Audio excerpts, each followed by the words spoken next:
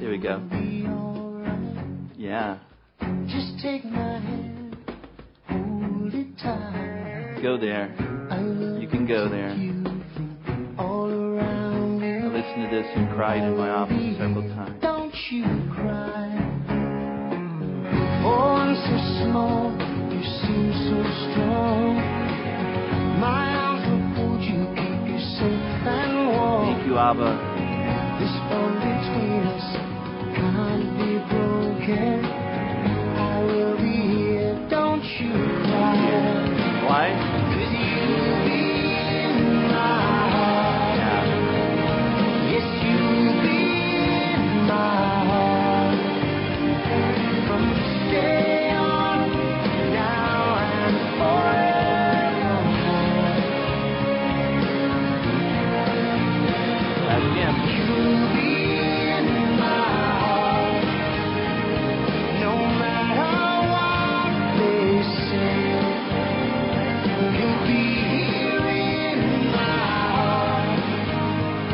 Always. Thank you. Just bring it on down. All right. Good job. Well, why did I play that song? Well, this is a great song because it's all about the power of living from our hearts.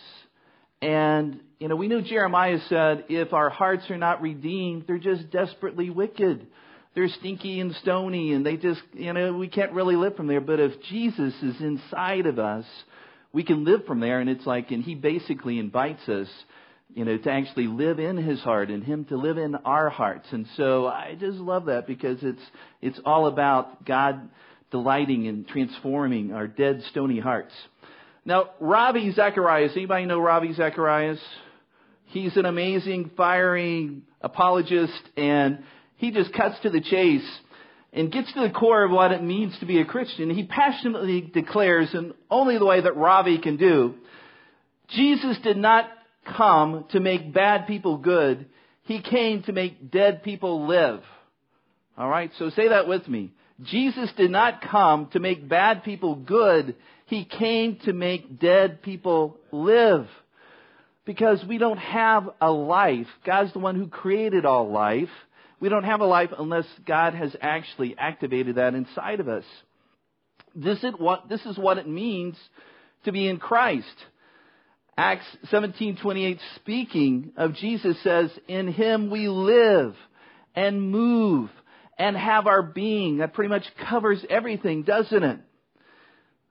God has made this amazing offer for us as human beings to live by His divine life. Since the Garden of Eden, this offer has been there. We, like Adam and Eve, can choose to live by the tree of the knowledge of good and evil, trying really, really hard to be good, trying really, really hard not to be bad, or we can live by the tree of life, to live by Christ's indwelling life in the same way that He lived by His Father's indwelling life. The tree of life contains God's divine, uncreated, eternal, everlasting Zoe life. The tree of life, in effect, is God's divine life that we can take in a receivable way. If you're saved, really what happened at your moment of salvation is you took the first bite out of the tree of life. And the invitation is to continue to do that. But for so many of us, we choose and we look at the other tree. And we think, oh, it can't be that simple. It's like, I have to figure it out. It's all on me. Now I have all the pressure on me. Now, we can continue to live by this divine life today because Jesus is the tree of life. We hear Jesus saying in John 15:1 and 6:57, I am the vine. Actually says, I am the vine tree. All right? As the living Father sent me, and I live by the Father. There it is, living by the Father's life. So he who feeds on me will live by me. I believe we can reframe what it means to be a Christian in this little word life. If you actually go from Genesis to Revelation, it's a book all about God releasing His life. And last month, I began to unpack a little bit how God's life is released to us through the new covenant. The heart of the new covenant is that the living Christ, not meetings, not buildings, not anything organized religion at all, the living Christ, His presence must be the center of the Christian life. That's what we live from. We live from that place. And the main difference between the Old and the New Covenant is the Old Covenant is a commandment from the outside. Thou shalt not. Whereas the New Covenant is an urge from the inside, where God has redeemed us from the inside, and He actually causes us to walk in the Spirit. The New Covenant is all about being in a love relationship with Jesus, being in fellowship with the Holy Spirit, only doing what we see the Father doing. Okay? If we really start living in the New Covenant, it will change everything, how we view others, how we view ourselves, and how we view God. But sadly, for most of us, we've kind of settled for a WWJD kind of a Old Covenant life. What would Jesus do? I don't know if you remember, but when Randy was up here with me a few months ago, and we actually had the tree of life and the tree of the knowledge of good and evil, and we were actually going through all the different forms of life that God created. We have God, who is the highest life, and then right below God was angels, and then below angels, human beings, and then after that, everything else in the created order. And I said, it's kind of like a turkey going around with a WWHD bracelet around its ankle, saying, what would human do? I'm a turkey. What would human do? It's just not going to work. I mean, we actually have God's divine life in us, but I think sadly most of us kind of settled for kind of a karaoke way of living the Christian life. We read something, then we try to do it. Why can't I do this? Well, it may not be what God's calling you to do at that moment. Someone needs healed. Well, Jesus healed people by spitting in dirt and put a little mud pie on their eyeball. Josh needs healing. I know what to do. I read it in the Bible. Josh, come here. It's like, we're going to do what Jesus did. And he's like, Barry, I don't think so. It's like, if the Lord's telling you to do that, great. But it's like, that's what we sometimes boil it down to, just trying to imitate something, and it's not going to work. And most preaching today is built around the wrong assumption that you can eventually be a successful Christian if you just try harder, if you just pray more, if you're just in the Word more, if you just have that WWJD bracelet on your both of your wrists and your ankles and maybe earrings, it's going to help. We hear imitate Jesus. If you just imitate Jesus, really, really try hard to imitate Jesus, then you'll be like Him.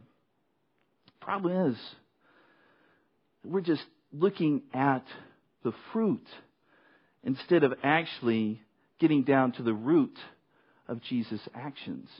Actually looking at the engine of what drove Him. And that was the Father's indwelling presence. You see, Jesus did not live by His own natural strength. Instead, He lived by the energy of His Father who dwelled within Him. He spoke when His Father spoke. He worked when His Father worked through Him. He made judgments when His Father judged within Him. Jesus only did what He saw, heard His indwelling Father doing. That's why when the woman caught in adultery, and what did the law say to do to this woman? What? Stone her. That's a painful way to die. The Father said, don't stone her.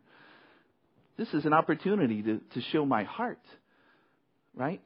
I mean, He didn't do what the Bible commanded Him to do. He ignored the command of God.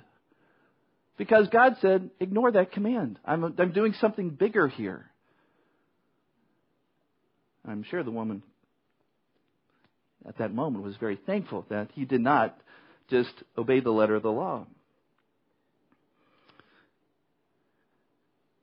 So Jesus lived by the Father's indwelling life, and that's the same invitation to us. Now, the new covenant was prophesied by an old covenant prophet named Jeremiah. Now, Jeremiah is often referred to as the weeping prophet because God gave him this really tough assignment to actually pronounce all these judgments on Israel that were going to come down if they didn't obey the Lord. Now, Jeremiah, knowing what the people were like, he said, I'm just going to have to keep on bringing this bad news to you, and I know you're not going to obey it. And then on top of that, God said, guess what, Jeremiah? Since you're also an Israelite, you have to suffer right along with them. Even though you're obeying, you're a part of this, and then I'm going to have to bring my judgment. So that's why, he was constantly just up against this tough battle, like proclaiming and prophesying things. They're like, they're not going to do it. I know they're not going to do it. Oh, and here came the judgment. So when God basically let Jeremiah in on a new way that he was going to be doing things and actually prophesied the new covenant, he's like, hold on here. Are you kidding? This is too good to be true. Pinch me. I'm dreaming. Oh, Jeremiah, sorry. This isn't going to happen for several hundred years. Then he's crying all over again. But let's look at the new covenant that actually Jeremiah prophesied in Jeremiah 31 through 34. And I'm going to read this. Now, all the I's here are actually God saying this is what He's going to do in the new covenant. So, as I'm reading along, every time I say the word I, then you actually see there in parentheses it says God's part. Okay, so this is just showing you who's doing the heavy lifting in the new covenant. All right, so you know what you're supposed to do. Practice. I. All right, very good. You guys are quick. All right, so the time is coming, declares the Lord, when I will make a new covenant with the house of Israel and with the house of Judah. It will not be like the covenant I made with their forefathers when I took them by the hand to lead them out of Egypt, because they broke my covenant, though I was a husband to them, declares the Lord. This is the covenant I will make with the house of Israel after that time, declares the Lord. And this is the sweet part, I will put my law in their minds and write it on their hearts. I will be their God, and they will be my people. No longer will a man teach his neighbor or a man his brother, saying, know the Lord, because I think that's how we would say it. Because they will all know me, from the least of them to the greatest, declares the Lord. For I will forgive their wickedness and will remember their sins no more. That's good news. That's what Jeremiah would have longed to have been able to live in himself. Now, the first thing God told Jeremiah was to say about the new covenant is that the new one was not going to be like the former one, the one that was actually made on Mount Sinai. That was a system of religion based on obedience to written commandments. God said, the former one, it's not going to be like that. Now, some Christians think that the Old Covenant is the Ten Commandments and the New Covenant is the Sermon on the Mount. Have you ever heard that? Some people think, okay, here was kind of like what God said there.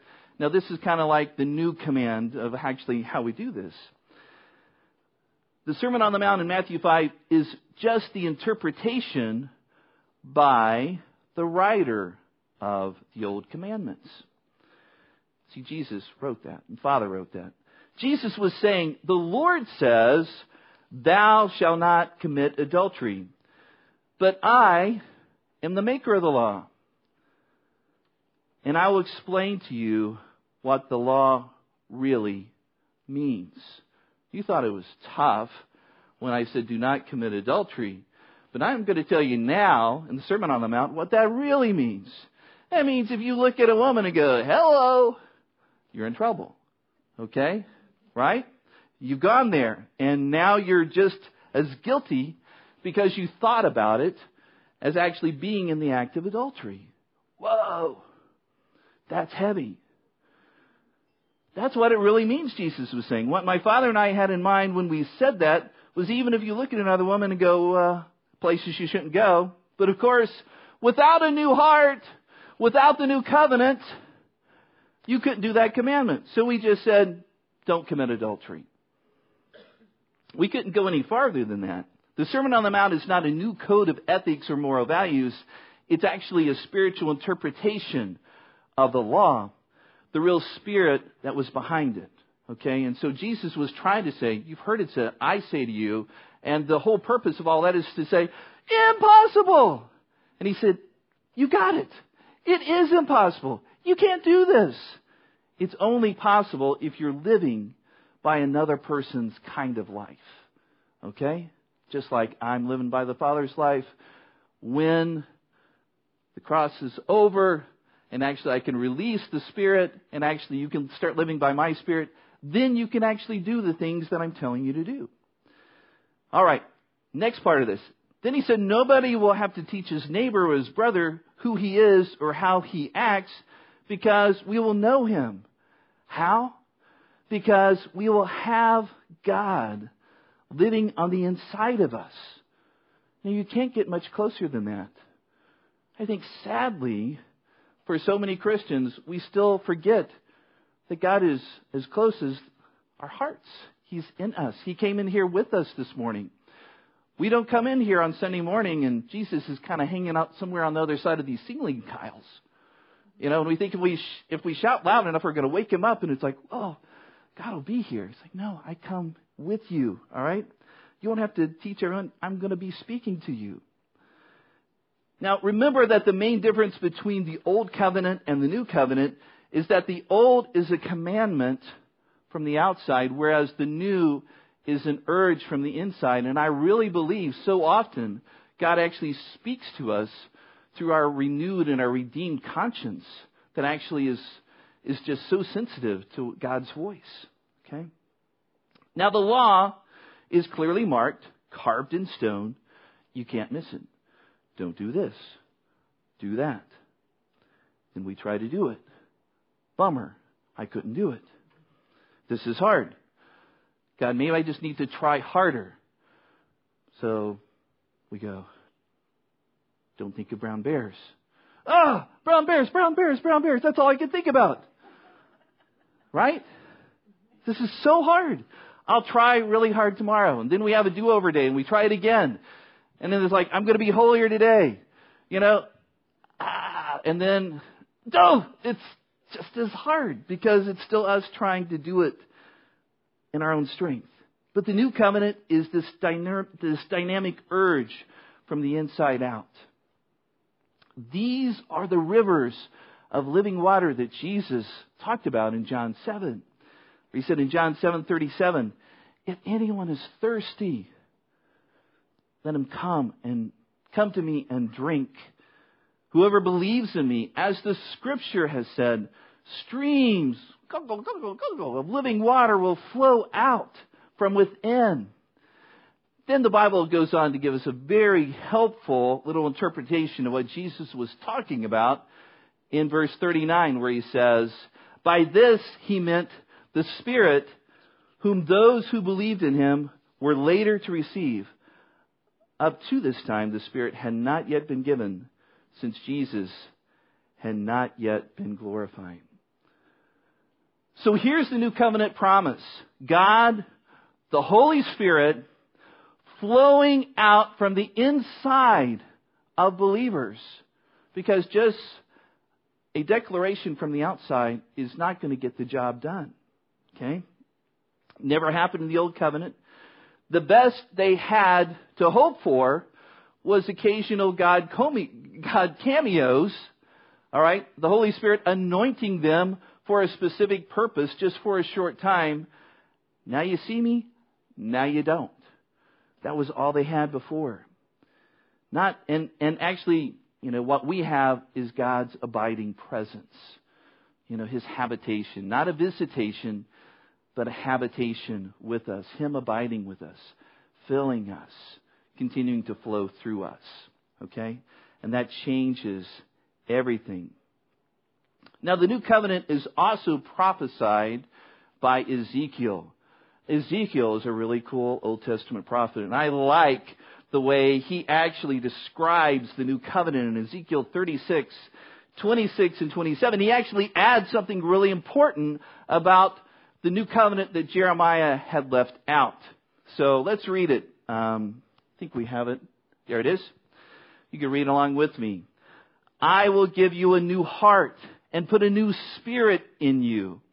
I will remove from you your heart of stone and give you a heart of flesh. And I will put my spirit in you and cause you to follow my decrees and be careful to keep my laws. Wow. I'm sure Ezekiel was like going, that's really going to be cool, but I'm totally going to miss out on it. Thanks a lot. See, God is not giving us a new moral code to try to live by. No. The law of God is good. The problem is with our hearts. I actually have something here to, hold on, a few things. Actually help to illustrate this. See, the problem is with our hearts. I actually got some of that spray foam, that you fill in cracks. And I got some pea gravel. I always get a little embarrassed when I say pea gravel because it feels like I'm saying something I shouldn't say. But you get your pea gravel and you get your foam and you get like a sweet little cardboard box like this and you put it all together. It creates a heart of stone. Ooh, okay. But that's what we've got. That's kind of like what God has to work with before we get saved. And even it's like when you have like this commands of God and a heart of stone, it just kind of doesn't work. It's like, do not commit adultery. I'm sorry, it's just not going in. I can't do anything about it. It's like, do not steal. It's like I'm trying really hard, and what happens is this stony heart just can't pull off the laws of God. It's just impossible because it's stony. And I'm going to put that down before I drop it on my toe. All right. So here's what happens. It's like, we try really hard. It's like, and then it's just like stones just bouncing off. I think that's kind of a nice instrument. What do you think, Michelle? Right? Claves. It's kind of. What are those things? No. Sorry. You can't. That's why I don't try to bring too many things up here with me. Okay. So, so it's not really helpful trying to follow God and obey Him with this stony heart. And David said in Psalm 51, create in me a clean heart, O God, and renew a right spirit within me. And the Bible calls David what? A man after God's own heart. Very good. And it's like God answers David's prayer by doing what he cried out for. God's solution, I will give you a new heart. I will put my indwelling presence within you. I'll put my spirit within you. I'll change you from the inside out. The law is good and just. The problem is we just can't do it with a stony heart. It's our hearts that have to be changed. Now, this new heart, designed by God, is really something incredible, more than the incredible edible egg. Right? You know the commercial, right? But it's more incredible than that. This new heart has all the bells, woo, woo, woo, and whistles built in. And I want you to just invite you to touch your heart. Go ahead and touch your heart. And you can say, very nice. Say your heart, very nice. How are you doing in there, God? Thank you for giving me a heart of flesh. You can kind of make up your own words. Thank you for giving my new heart that tells me how to please you. Thank you for writing on my heart, inscribing on my heart how I can please you. Because on my own, I just can't do that. Okay? Where are you going? Oh, I thought she was like, I'm done with this sermon. I'm out of here. When your wife leaves, it's like, what happened? It's funny. It's like, it's like preachers and their wives. You just kind of watch them. If you ever see the wife going, oh, it's like, extract, abort, get out of there. She's kind of like the canary in the mine. All right. So here we go.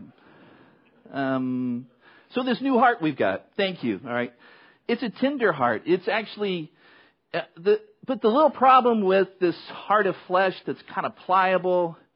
I don't know. I kind of think of like Play-Doh. Don't you love Play-Doh? Don't you? Isn't it just kind of fun? Just kind of a little squishy thing. It's like it's this pliable heart. A lot of times the flesh in the Bible is not really seen as a good thing, but this is a pliable. Thank you, dear. As a pliable heart. I can go for another hour. No, stop! No more water for him. Dry him out. Get him out of here. So this pliable heart, the only thing that's a little tricky about it is people can step on it. And people can wound you because now you've got this pliable heart, this Jesus heart.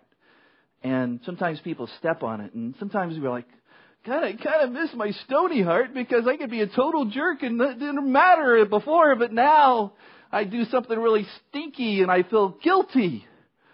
Or all of a sudden someone comes up to me and they say something really wicked to me and my little heart of flesh gets broken. And God said, that's okay. I'm near to the brokenhearted. I don't know why it is we run away from what God runs to. See, God runs to brokenhearted people and we are like, I don't want my heart to be broken. I want it to be protected. It's like, that's all right. It's like your heart gets broken, you'll be in good company. Like, you guys are breaking my heart all the time. They didn't hear Elton and Kiki Dees. Don't go breaking my heart. Don't go breaking my heart. All right.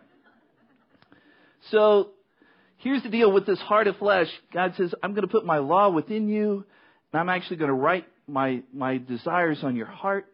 God says they'll have my mind in them, my thoughts for every situation, so that in every circumstance they will know what to do and what not to do. You ever just kind of got, back in the day we called it a check in our spirit. Like you had a plan, you were going to do something, and all of a sudden you didn't have peace about doing it. A reckless car ran out of gas before it ran your way. Near misses all around us because sometimes God's just working through those situations and saying, no, don't do that. I can't tell you everything because it'll blow your mind. Just don't go. Or don't make that phone call yet. I'm still preparing that person's heart. So wait on God's timing. Basically, He can tell us exactly what to do. Isn't that amazing? Where He's actually like leading us and we can live by His indwelling life. And that's really the glory and the joy of being a Christian. It's actually learning how in community to live by God's divine life. I think sometimes we just forget that we've got this amazing opportunity. All right.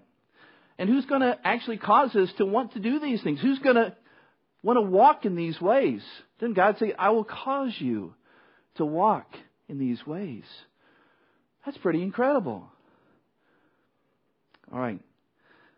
And see, God initiates it all. Romans 8:3 tells us what the law could not do, God did. And Philippians 2:13 reminds us that even when you have this great idea, that great idea was probably God inside you saying, you know what?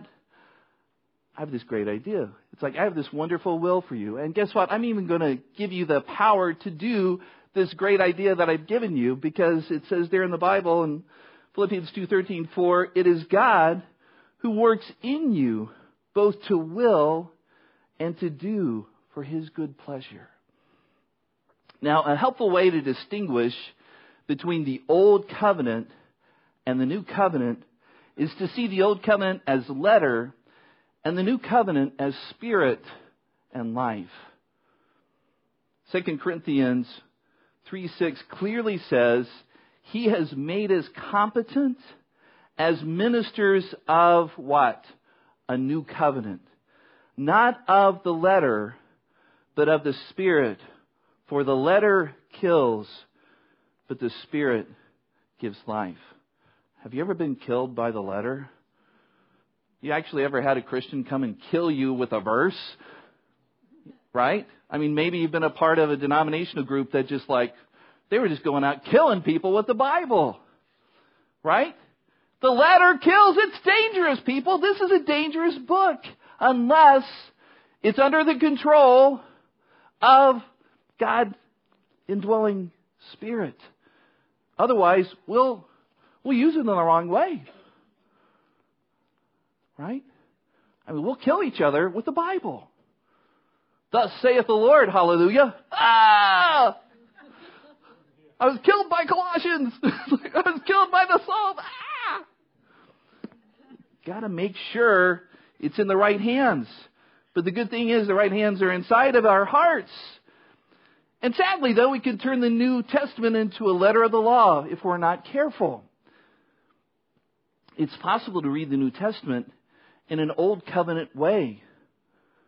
We can make it a system of religion based on obedience to the written commandments. Now, how do we keep this from happening? And with this, I close. And actually, Lynn and Jeff, you can kind of make your way up here. How do we keep this from happening? By making sure that we are living by Christ's indwelling life and not our own. That's what makes the difference.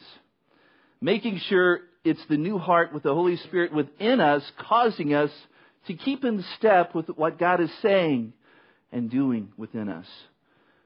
It's a life, and it's God's life flowing from Christ's indwelling life. Amen.